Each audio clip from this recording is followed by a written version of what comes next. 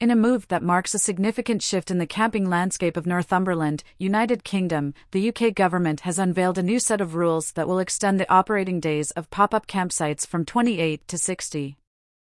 This change, which is a result of a recent consultation on permitted development rights, PDR, is slated to come into effect from July 26 this year. The founder of campsites.co.uk, Martin Smith, told Northumberland Gazette that this news would be welcomed by many farmers and landowners who had opened pop-up campsites during the COVID-19 pandemic.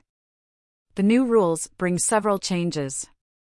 Pop-up campsites will now be limited to 50 pitches. Camper vans and motorhomes will be allowed to stay, in addition to tents, but caravans will not be permitted.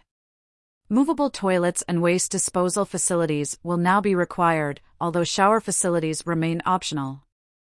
The extension of operating days is part of the government's broader levelling up agenda. However, it has not been without controversy, with organizations like the National Park Authority voicing their opposition. Temporary campsites will now be required to provide their local planning authority with advance written notice each year, including a site plan and intended opening dates. If a site plans to operate for more than 42 consecutive days, it will need a license. However, sites without a license can opt for a break between 2 or more shorter periods, totaling up to 60 days. To accommodate campervans and motorhomes, a caravan site license or a certificate from an exempted club will be necessary.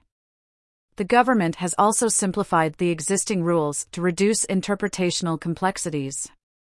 This includes the removal of the provision that allowed a small number of caravans to stay for up to 2 nights at a time, depending on the site size.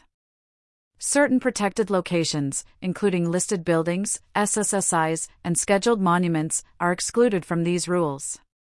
Sites within flood zones 2 and 3 will need prior approval following a site-specific flood risk assessment.